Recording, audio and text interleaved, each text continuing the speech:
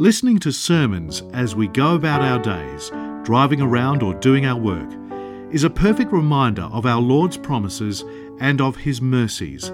This is the mission of Upper Room Media, to make the Word of God accessible to anybody and everybody. In the name of the Father, the Son, and the Holy Spirit, one God, amen. Good morning, everyone. I hope you all are awake and ready to hear the Word of God and excited to meet the Lord in the Eucharist. Today's Gospel is a very, as I was meditating on it and I was really trying to think about this miracle in particular. Of course, the natural, easy thing to talk about is division, unity, a kingdom divided against itself, because that's usually what this Gospel brings, you know? But I think the thing that I really want to focus on is first off the condition of this man who is healed, and secondly, the condition of the people who criticized the miracle that was done. First, the condition of the man, and the condition of the people who are criticizing the miracle. So first off, I want us to think about what it must have been like for this man who was demon-possessed, blind, mute. Normally we would say, okay, blind, that's enough for a person. Mute, okay, that's a little bit more intense. But then you add demon possession. Like, how did this person get to this state? How did this person find himself blind, mute, and demon possessed? And then the secondary question that we have to ask ourselves is, the people who brought him, were they not freaked out by this guy? Like the people who literally came and said, like, I don't know about you guys, but when you encounter a person who's demon-possessed, it's not a pleasantry. Like, I've encountered people who are demon-possessed in Africa, and it's not a pleasant sight. It's hard to hold them, it's hard to control them, it's hard to... So who are these people that they brought this man to the Lord? And what method did they do so? And why was it so urgent for them to bring this guy who is blind, again, mute, and demon-possessed? This person is an outcast in society. In all sense of the word, this person should be ostracized, left alone, and nobody should come anywhere near this person. Correct? Correct? You guys awake or asleep? Correct? I need some nods. Correct? In every sense of the word, this guy should be outcasted.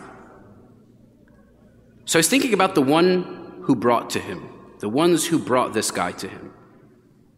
What was their heart like? How did they view the condition of this man? Did they see this man with hopelessness? Or did they see this man as the one who is able to have hope if we bring him to the hope of the hopeless? Isn't that what we just say in the litany of the gospel? We say, you are the hope of the hopeless, the help of the helpless. You are the rest for the weary. You are the life of us all, the salvation of us all, the hope of us all, the healing of us all. We say all these things as if they're just pleasantries that we're saying about this to the Lord. But let me ask you a condition. If there was a blind, mute, and demon-possessed person in your community, would you be the person to bring him to the Lord? Or would you just say, it ain't my problem? There are many people in our current climate that are blind, that are mute, that are demon-possessed. Maybe not that we see with our own eyes, but there is a spiritual blindness. There is a muteness in our communities. There is demon possession amongst our people. And many of us, we think that it's not our problem. We think that it's not our role to bring people to the healing presence of the Lord. But this person was brave. This person is a brave, whoever this person was, whoever these people were, brave, and they had so much faith in the healing presence of the Lord Jesus Christ. As I wonder to myself, what this man must have felt about himself. I'm forgotten. Nobody cares about me. Maybe the reason why he became demon-possessed is he went to a magician to try to find healing. Maybe it was out of desperation that he tried to do everything in his power. You know, people, when you go to Africa and you find out how they became demon-possessed or how they started to play with black magic and all these different things, it was through them trying to find healing. So maybe this person was in a condition of hopelessness. And as I think what it must have been like for him to be blind for so long, to never see the light, to not be able to express himself, to not be able to find hope in anything. He's in a desperate place. But look what happens. Look what happens. And he healed him so that the blind and mute man both spoke and saw. And all the multitudes were amazed and said, "Could this be the Son of David?" Naturally, all of us, if we were to see something miraculous like this happen, we'd be amazed. But there is something that happens every single day in our own lives, which is the miracle of people who are lost and become found. The miracle of those who are living in spiritual blindness and darkness, and once they encounter the healing presence of the Lord, they become changed forever. They become changed forever. Their lives are never the same. Are we amazed by the works of repentance that we see in our communities? Are we amazed by people that kid who was so far off and then came back? Are we a church who's welcoming and opening our arms to that person who was far? Or are we the church that are like the next group of people? The haters, the naysayers, the ones that always have something negative to say. You just saw something miraculous happen. And what do? You criticize it. You say, he did it by demons, by Beelzebub. Oh, he did it out of, he was using darkness to be able to do something of light. How blind do you have to be in order to criticize something so miraculous like this? Where are your eyes? And then I think to myself, what about me? What about my own blindness at times? What about my own hindrance of seeing people that are coming back to the church? And maybe I doubt it. Maybe I criticize it. Maybe I think they're doing it for false pretense to make themselves appear that there's something. How many of us, when somebody comes back, do our eyes focus on that which is bad or that which is good? How many of us, when there are miraculous things that are happening within our community, are we the first people to criticize, or are we the first people to encourage? The work of the Holy Spirit is what? Encouragement, the comfort, life-giving. The work of the devil is what? Division, criticism, discouragement. Ask yourself, as you are attending this church, of course you can see things that I will do that you will dislike. But you don't see the whole picture. Of course, you'll see things that many of the parishioners of our church, you'll see that they do wrong, but you don't see the whole picture. You don't see even the half of it. What you see with your eyes, there's a whole story that's behind what you see. When you look at these icons, what do you see? If you don't understand the story, that's just a picture. But there is a narrative behind every picture. There's a story that's being written through that icon to tell the work that is being done through the lives of these saints. There's so much that we don't see, that oftentimes, if our eyes lead us down the path of criticism, then we'll just get stuck in that same narrative of criticism all the time, and we'll be like the Pharisees. You know, the people that the Lord criticized the most in the scriptures weren't sinful people.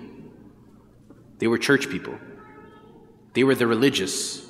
They were the ones that practiced the outward appearance of godliness, but their hearts were far away from God. James says something very beautiful in his epistle. He says, you believe in God, you do well. Good job, you believe in God. But even demons believe and tremble.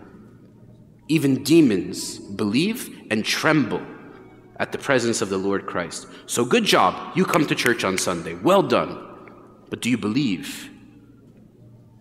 Good job, you come and you pray and you offer up your heart to the Lord. But do you have the lens and the eyes of Christ? Do you have the eyes of this first character who sees the potential in this guy who's demon-possessed, blind, and mute, and are willing to bring this person to the Lord for healing? Or is your eye critical? Or do you see this person as hopeless? Or do you see this person as somebody who has nothing to offer? See, the beautiful thing about the Lord is He always sees the potential of everyone. He always sees where a person can be versus where they are.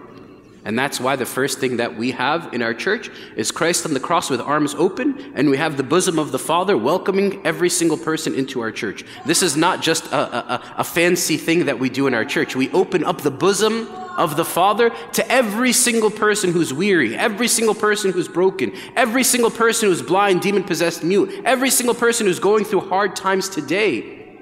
His arms are open to you. His healing presence is available to you. And how much more, if we know how much that is available to me, how much more should we welcome others to that? What's our role in being lights of this world?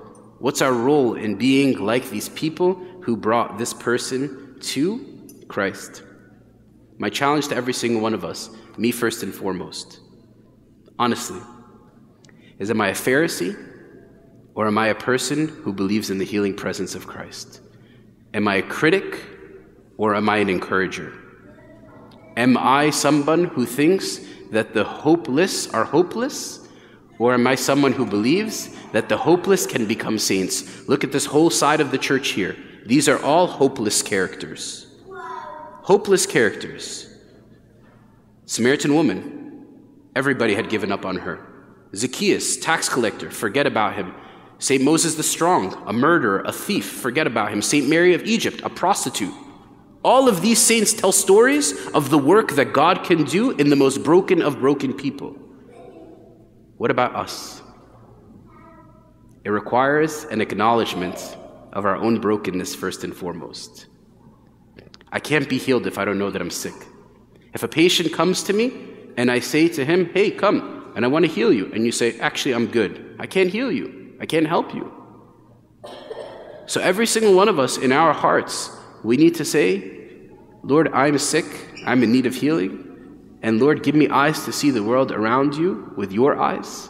Give me grace to encourage people around me. And Lord, if I want to move in the direction of judgment and criticism, stop me dead in my tracks. Stop me dead in my tracks and allow me to know there is a whole story behind this story that I don't know about. So it's better for me not to judge. Because the Bible says, judge not lest you be judged. In the same manner you judge, you will be judged. So be careful. Be careful. Be careful to criticize. Be careful. Because the last thing that we want to be is a church of judgmental people. You know, St. Moses the Strong, I'll finish with this story. We all know this, a famous story. There are a bunch of monks who had a lot to criticize about one of their fellow monks who was caught doing something very evil. So they said, St. Moses, come judge. Come judge this fellow monk of yours who requires judgment. He's done something wrong. So what does St. Moses do? He grabs a whole bag of sand and he pokes a hole in it. And then he walks to where they're judging their fellow monk.